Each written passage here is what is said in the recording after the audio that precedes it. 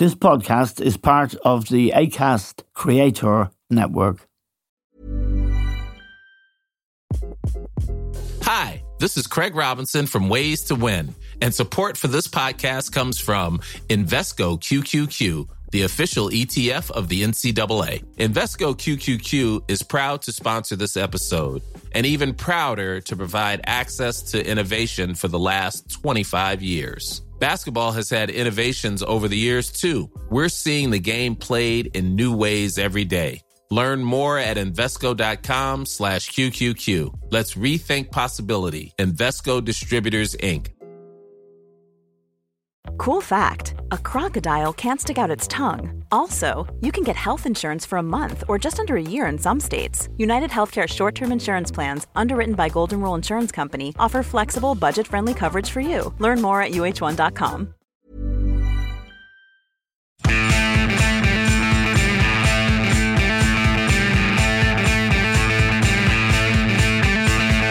Hello and welcome to The Stand with Eamon Dunphy. Now, Britain has this morning announced that the election in the north for a new assembly, which was due to be held on the 15th of December, would not be held. The Northern Secretary, Chris Heaton-Harris, said something vague, but it was clear he didn't really understand enough about the north at the moment or the legislation that's proposed to do anything. So he's kicked the can down the road. Heaton-Harris is influential member of the European Research Group, which is basically a gang of anti-EU right-wing hacks, as our friend Christian called them, and he's probably still reading his way into his brief. It wasn't a good idea anyway to have this election. That is not, though, the most important news in Britain. This morning, the most important news is that the economic crisis they face will be severe and will affect everybody very, very badly indeed. The Bank of England governor increased the interest rates by 75 basis points yesterday, and we're joined now by Chris Johns, former chief economist of the Bank of Ireland and now a respected commentator. Chris, the big news really is not about the north. The big news is about the depth and scale of Britain's economic crisis. Yes, the news from Northern Ireland, of course, raises all sorts of interesting legal questions as well as political and other ones, because as my understanding of the law is that he has to call an election, and now there'll be a very small window in the new year for it to take place. What he's up to is a matter of speculation. You said kicking the can down the road. I think that's absolutely right. He may well be hopeful that the negotiations, such as they are with the European Union, will bear some fruit in that time.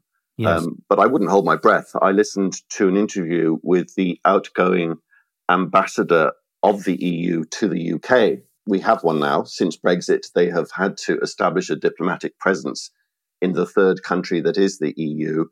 And this interview was asking him about the Northern Ireland Protocol, and I was listening, trying to hear some understanding, at least from the EU, about what the problem is. And this outgoing ambassador expressed some exasperation with the whole process, but in a sense, exasperation with the people of Northern Ireland, which led me to be extremely worried, because what he said was absolutely right, which is that being in the single market that is the UK and the single market that is the EU places Northern Ireland in an enviable economic position. They have the best of both worlds that no other place in the world actually has. That's all absolutely true. And he thought that it was a very important point to make. And in a sense it is, but in a real sense it isn't, because as the interviewer said to him, but that doesn't matter to the whole debate.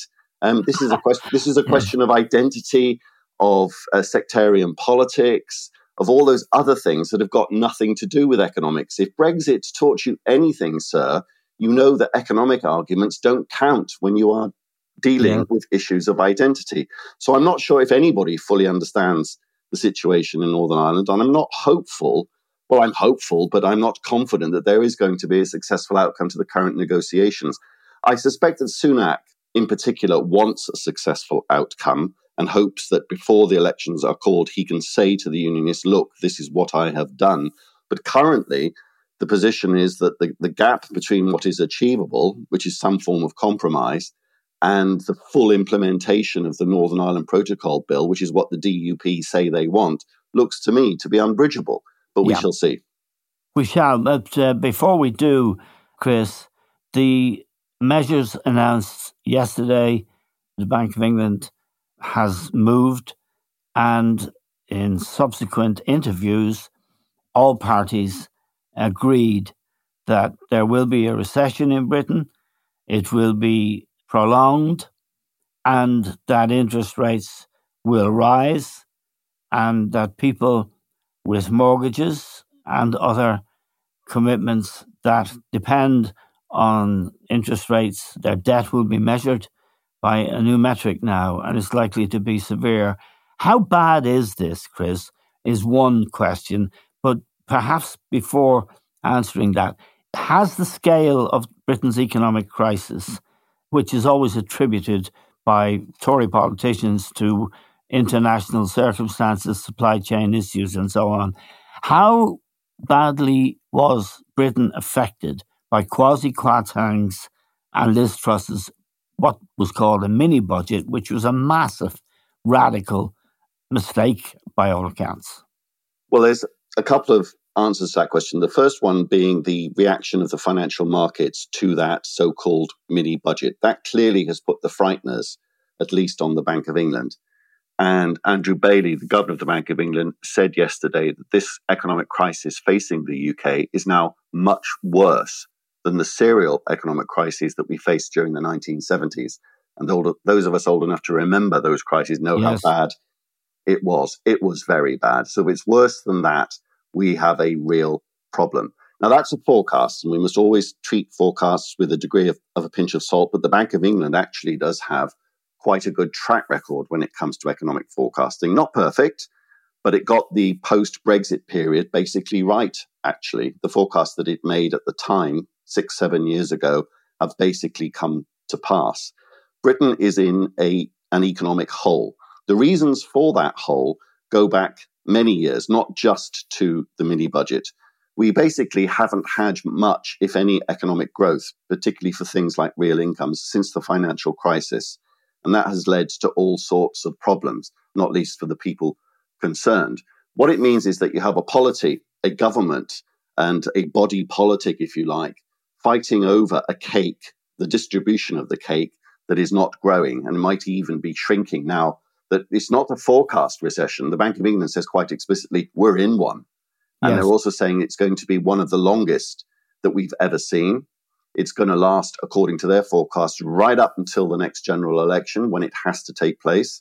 So anybody that thought that Sunak which is 2 years from now, isn't it? 2024. So from an economic perspective, at least, Sunak would be nuts to call an early election. He has to hope that the Bank of England's forecasts are wrong and that we'll actually, by the time the election has to be called, we'll be coming out of recession and that people will be feeling a bit better. So it is a hole, but it is a hole of their own making. And their opponents are very keen to point out that they have now been in power for 12 years. That's absolutely right. But of course, the problems with the British economy do stem from that 12-year period, but also go back a lot longer. Anybody's economic situation, yours in Ireland, the United States, wherever you are at the moment is a confluence of many factors going back many years. And Britain has a big economic problem with things like productivity growth, overall economic growth, and inequality. And one of the things that's emerging over from the data that's coming out now over the last few years, going back at least a decade, is that Britain's inequality is now becoming US-like and not European. It wasn't too bad. There are various ways of measuring this, and there are various things that you can say about it. But a lot of the problems, political problems that Britain faces, are that the economic growth that we do, the meager economic growth that we do manage to achieve, seems to be going to the haves rather than the have-nots. It's very, we don't have much economic growth, and the bit that we do isn't going to the right people, the people at the bottom, from the middle down of the income distribution. So it's deep-seated, and they have to do lots of difficult things. The problem that they face is that in order to do things about economic growth, you don't do what Kwasi Kwarteng and Liz Truss tried to do. You need to do very difficult, politically difficult things. Like, say, for example, you like economic growth. You might ask the average voter in the UK, and everybody will say yes. And then you say, well, the first two things that we have to do to boost economic growth in the short and longer term is increase immigration, because that will boost economic growth, because firms are crying out for workers. Because we have this really strange paradox of an economy in recession that is short of workers. It's bizarre. That's a very unusual feature of this recession. And everybody will say, no, we don't want more immigration. So you point out to them, well, that conflicts with your desire for economic growth. And they will say, don't care. We prefer no immigration to more immigration. Then you say, okay, well, if you don't want that, one of the things that we could do to boost short-term growth from both a housing crisis and an environmental crisis point of view is relax, change, reform planning laws, in that we have to build more houses, we have to build more factories, we have to build more wind farms, we have to build more solar farms. And that hits a number of targets, both from economic growth and environmental considerations. So let's have a go at planning. And everybody jumps up and down and says, no, you can't do that. So there are a long list, I've just mentioned two there, of things that you could do to boost economic growth, but the things that you need to be able to do to boost economic growth, people say they don't want. So you have this stasis, this series of paradoxes, this series of contradictions that mean that contributes to the mess that we're in. Yes, and I saw Sunak during the week at Leaders' Questions.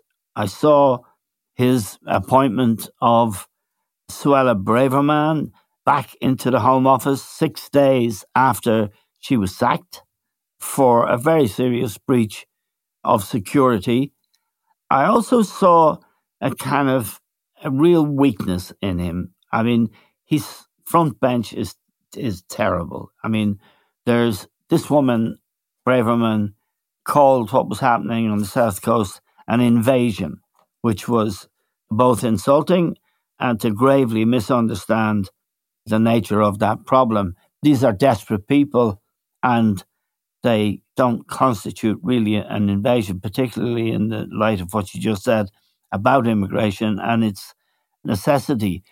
The big giveaway was he changed his mind on going to COP27. He had said last week he wasn't going. He was criticised for not going. Up pops our old friend Boris Johnson to say he's going because he's been invited by the Egyptians. And yesterday, Sunak announces that he's going. He's a wholly unconvincing leader. Yeah, I think that's about the fourth or fifth U-turn in a few weeks that he's been prime minister, and it just displays weakness. I think the media fell into the very clever trap that Suella Braverman laid for them when she made that comment that we are being invaded on the south coast of England for the first time since 1066.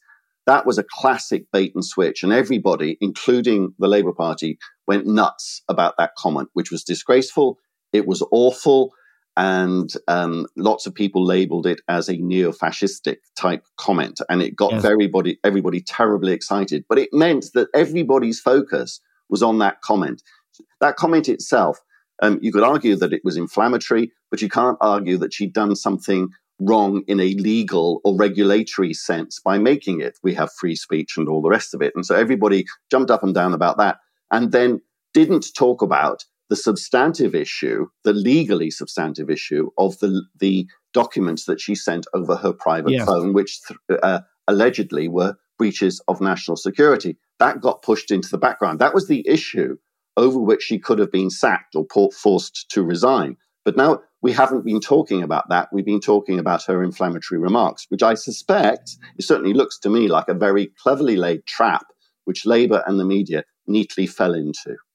Is the Tory party now in its ridiculous-looking state? I mean, they are the laughingstock of Europe. I mean, just to take the Foreign Secretary, his advice this week to travelling English fans to the World Cup who may be gay, he said to try not to offend the host nation, the Qataris, whose vile treatment, not just of gay people, but of the people, 5,600 people died building their statement. And this clown, James Cleverly, who seems to have wormed his way onto the front bench in a very senior position, makes this idle remark. You have Chris Heaton Harris. You have some awful, awful tramps on the front bench.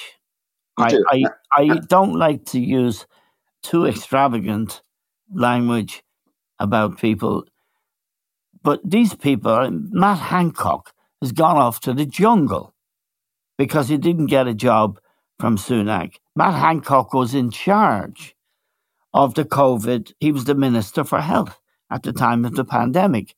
And there are all kinds of questions about who got contracts and all of that. He's off now to what kind of a political party are the Tories now? Well, Sunak is not fishing in a very deep talent pool for his front bench. You and I have talked about that many times.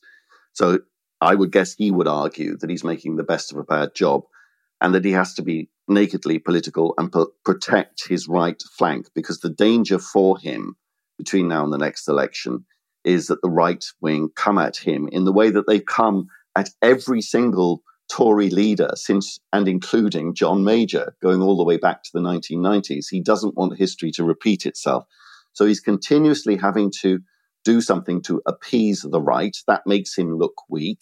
It prompts U-turns like the decision to go to COP27, which I think was entirely prompted by Boris Johnson going, because Boris Johnson clearly is a standard bearer for the right.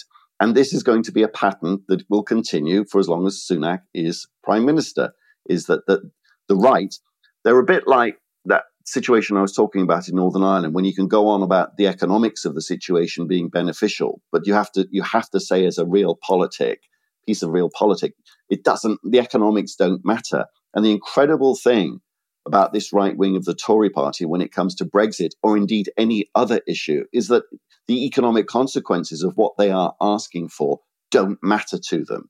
Their ideology is such that they have to be pure about the issues around which they are forcing the Prime Minister to make these kind of U-turns, whether it's over Northern Ireland, for example. They don't care what happens to the island of Ireland as a result of their hard line, no border down the Irish Sea type nonsense that they come up with. They really do not care.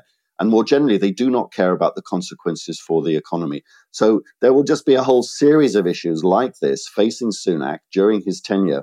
And it tells you that the government is not fit for purpose. It can't govern. It can't run the economy in any reasonable, practical way. And the ways in which they're doing it at the moment, I know we're going to come on to this, are completely nuts. But this is the situation that we're in. It's a very, very serious situation. Right. Just let me run something finally past you before we leave the loony right in the Tory party. So Ella Braverman went to Dover yesterday in a Chinook helicopter. A Chinook helicopter costs $3,500 per hour to fly. She was going 20 or 30 miles. She could have gone by car, but she went in this war helicopter. What's that all about? She could have got a cheap day return on the train, which would have cost £11.50. This seems to be putting it up to who? It's not a very her own government. It's not a very subliminal message, is it? It's trying to keep that invasion metaphor going with a military response. If you are being invaded, then you need a strident response. And so it's just more of this, what I've said before.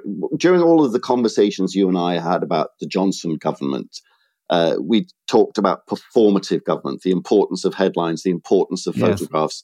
Liz Truss in the tank, Liz Truss walking around in a fur hat in Red Square, the Instagram photos. This is the point of government in their eyes. It's performative rather than pragmatic, rather than details, rather than getting on with trying to make the country a better place. It's all about the photo op.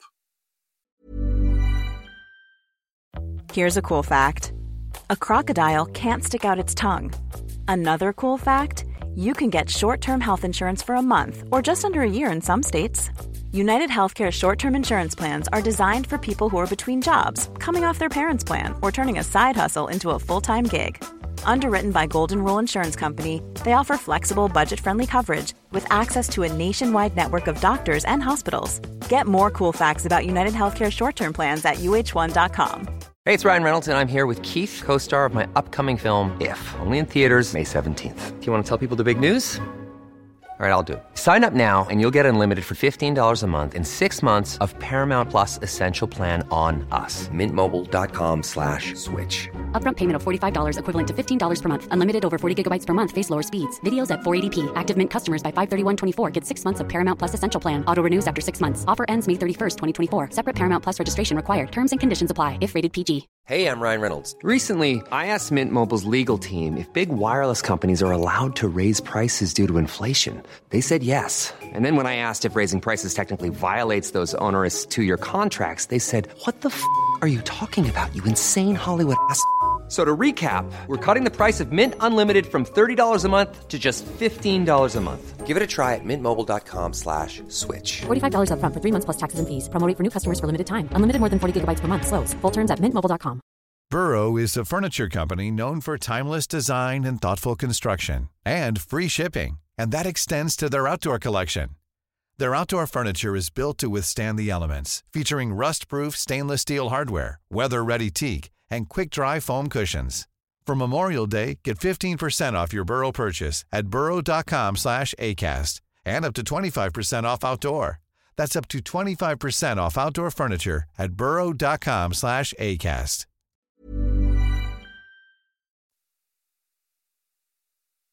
Let me ask you, Chris, then, about Jeremy Hunt and Rishi Sunak's task in preparing an autumn statement. Clearly, Jeremy Hunt, as the Chancellor of the Exchequer, and as far as we know, a serious politician, and certainly not part of this sort of rough crowd that represent the right of the Tory party. Sunak, as a former Chancellor, as the most recent Chancellor only a matter of weeks ago, how is he going to collaborate with Hunt? Whose budget will it be, Chris? And what is the potential for tension between these two men who are very different, I think? Well, the first thing I'd say is that I don't think Hunt is an economist. He doesn't have any real training or experience or background in this. So he will be being guided by the mandarins of the Treasury, who always default to cutting rather than increasing public spending, always default to try and balance the books, that famous expression. Yes. The problem that Sunak has got is that his conservative right-wing instincts, because he was a tax-hiking chancellor, he was a balance the books chancellor. So on the face of it, it looks as if they are aligned. The problem he's got is that he's now prime minister. So he's got to think about what this means from a political sense. And he's got to think about what this impact of what Hunt is about to do will have on the economy. And will he be tempted to meddle? Is he allowed to meddle? And is there potential there for serious strife between the two of them? There's potential, depending on what happens next. But at the moment, they seem aligned. The problem is going to be the consequences of the budget, because somebody somewhere, I hope, is going to be telling Sunak, one of his spads, his equivalent of Dominic Cummings, he's going to be jumping up and down and saying to Sunak, this is nuts, because it is. Because what you have is the British economy, as described by the Bank of England yesterday, in recession and going to be in one of the longest and deepest recessions that we've ever had, probably for the next couple of years, according to the Bank of England.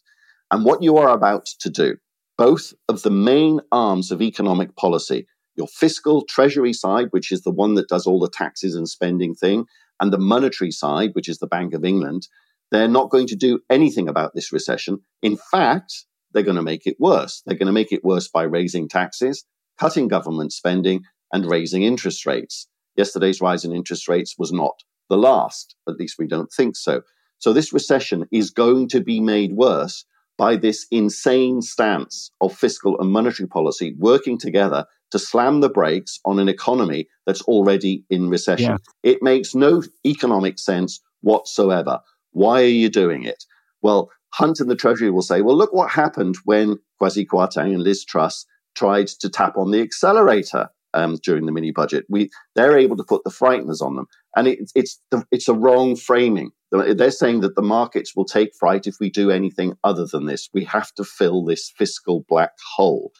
And the fact is, Eamon, the fiscal black hole is something of an artificial construct and doesn't really exist. They have this medium-term objective. I'm going to get a bit technical about this, but it's worth spending 30 seconds, no more, on what they're trying to do. And that is trying to get the level of government debt, the amount of money that the UK government has borrowed, down as a proportion of GDP over the medium term.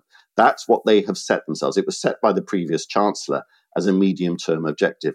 There's no economics textbooks that says you have to do that. There's no economic theory that says that this is a must-have. It's a nice to have, but it isn't necessary. You could, for example, have a different rule that says we're going to stabilize the debt to GDP ratio, in which case that would produce a very different fiscal outlook. This is entirely self-imposed, and it's entirely made up, I suspect, by people who are going back to the original George Osborne, David Cameron agenda of trying to shrink the state. That's my political judgment, but the economic consequences of that are going to be devastating because tightening fiscal policy in the teeth of a very deep and prolonged recession is just crazy. And that's where the tension could arise because the politician in Sunak, as opposed to the ex-chancellor in Sunak, will say, well, what does that mean for my electoral chances? If we're going to make the recession worse, and this is now a pre-election period, the next 2 years, what does that mean? Do I give up on any prospect of getting the Tory party vote back for that general election? Or do I start to fight this? It's a big, big call for him. And I don't know which way he's going to go. I suspect he's so weak, as he's already demonstrated in so many U-turns already, that he will let Hunt do what he wants to do. Yeah, he's so desperate that at Leaders' Questions on Wednesday, he raised the ghost of Jeremy Corbyn. Yeah, we're going back. You're going back into ancient history. In order to try and justify what they're doing, they try to say, "Well, if you don't vote for us, you'll get Jeremy Corbyn back." It's just nuts. Jeremy Hunt doesn't know any economics. I mean, a simple thing just to illustrate how worried I am about. Chancellors don't really need to. One thinks of Roy Jenkins in the past, a very respected and successful Labour Chancellor. I don't think he was an economist or... No, they don't have to be, but they have to have some sense about them. And they have to have the ability from somewhere not to say incredibly stupid things. Now, one of the things that Hunt has said, which has been repeated by several people, I think Margaret Thatcher said it, and it is just wrong, which is he says that the government is just like any household and has to balance its budget. And the absolute truth with 100% certainty, Eamon, is that governments are not like households. They don't have to balance the books. They never do, ever balance their books. And if they do, it's by accident, and it happens very, very infrequently. Governments are very, very different financial entities than households. But Hunt only this week has said, we're just like a household. We have to balance the books. If you can say something as economically stupid as that, and apparently believe it, you know that this person is the wrong person in the wrong job.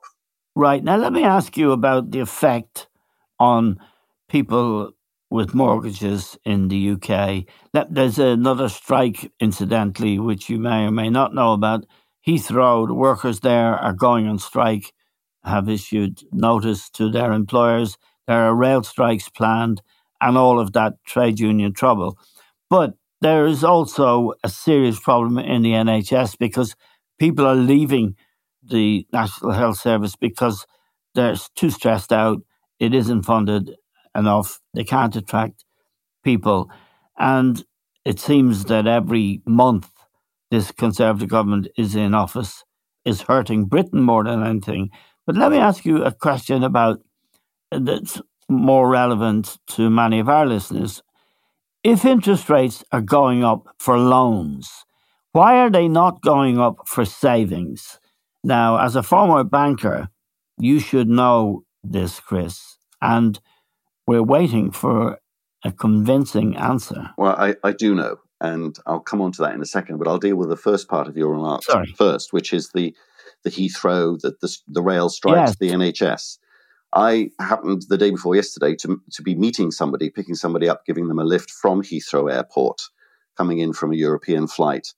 And they sat on the tarmac after landing from Europe for longer than the flight took place. Wow. And that was because they couldn't find an air bridge. They couldn't Yep. find an air bridge that worked. Then they couldn't find some steps. Then they couldn't find some ground crew to escort the passengers. The familiar sort of thing. Heathrow is a particular example of the way in which Britain doesn't work anymore.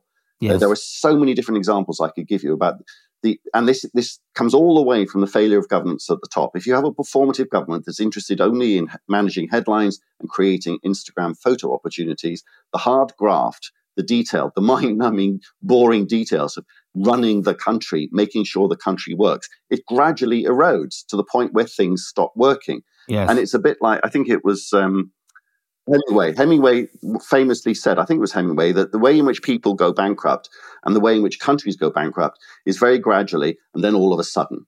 And there's a great feeling here now that all of a sudden things just across the board don't work. People will say, I think as a sort of a dark joke, that Heathrow going on strike, we won't notice because it clearly doesn't work at the moment. Yes.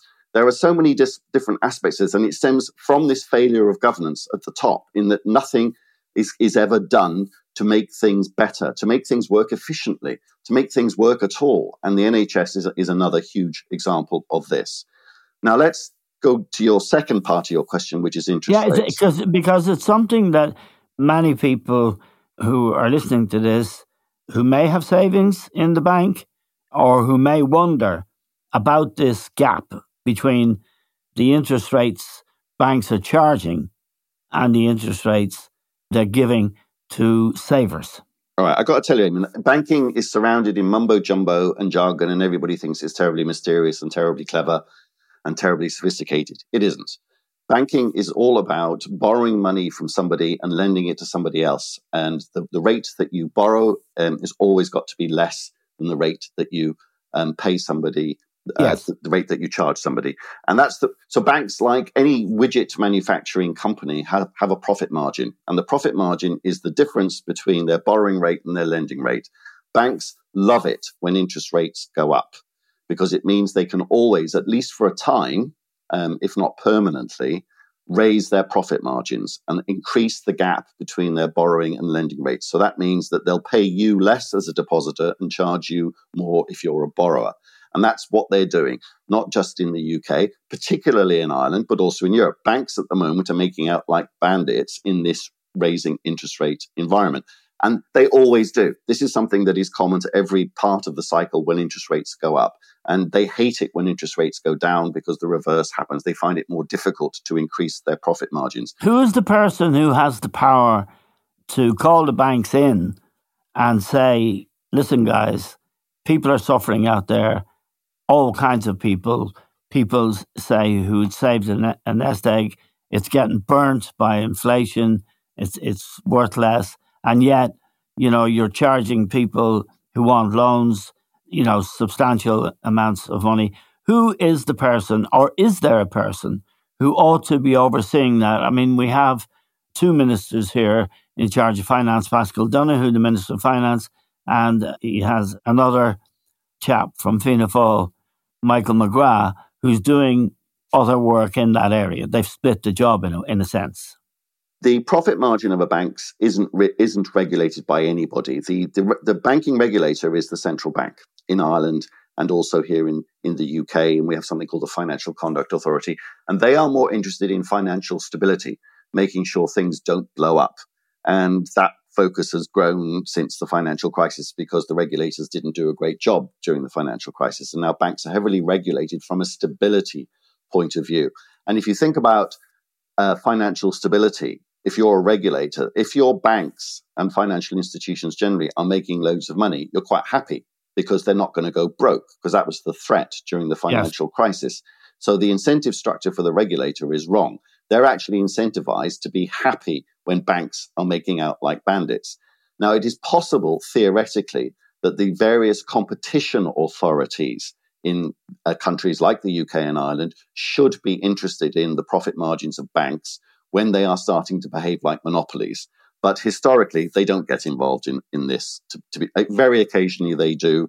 But arguably, politicians should pass a law or lean on somebody to say, actually, banks' profit margins need a look. And as a competition person, you need to be looking at this, because the key indicator of how much competition there is in any industry is the profit margin that a company is able to achieve. And if it is nuts, if the profit margin is expanding like crazy, which for banks it is at the moment, then you have prima facie evidence that there isn't enough competition. Because the thing that drives...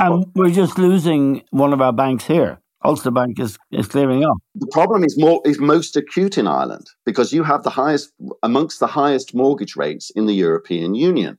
And the reason is that you don't have any competition in Irish banking. You only have two banks now, effectively, AIB and Bank of Ireland, whereas prior to the financial crisis, you had loads. So when you have a duopoly, it's not quite a monopoly. When you have a duopoly, you can do pretty much what you like. Now, I'm not suggesting for a second that there is collusion between the two main players in the Irish banks, but the economics textbooks will tell you that all of the incentive structures for duopoly are for nods, winks, formal or informal. Well, if you don't put your prices down, neither will we. And that means that profit margins for both of the participants in a duopoly are protected by their behaviour, whether it's tacit or explicit. And what you've got in Ireland is a very uncompetitive banking market.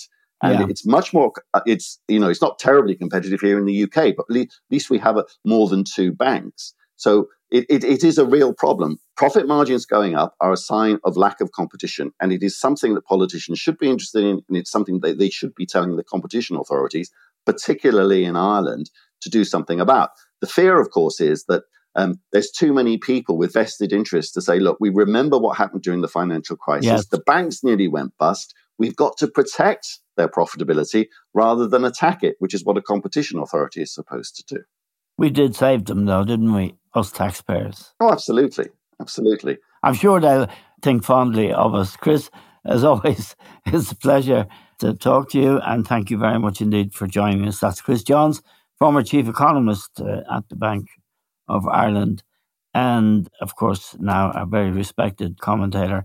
Thanks for joining us from London, Chris. Thanks to all of you for listening. That's all we have time for now. We'll talk to you soon.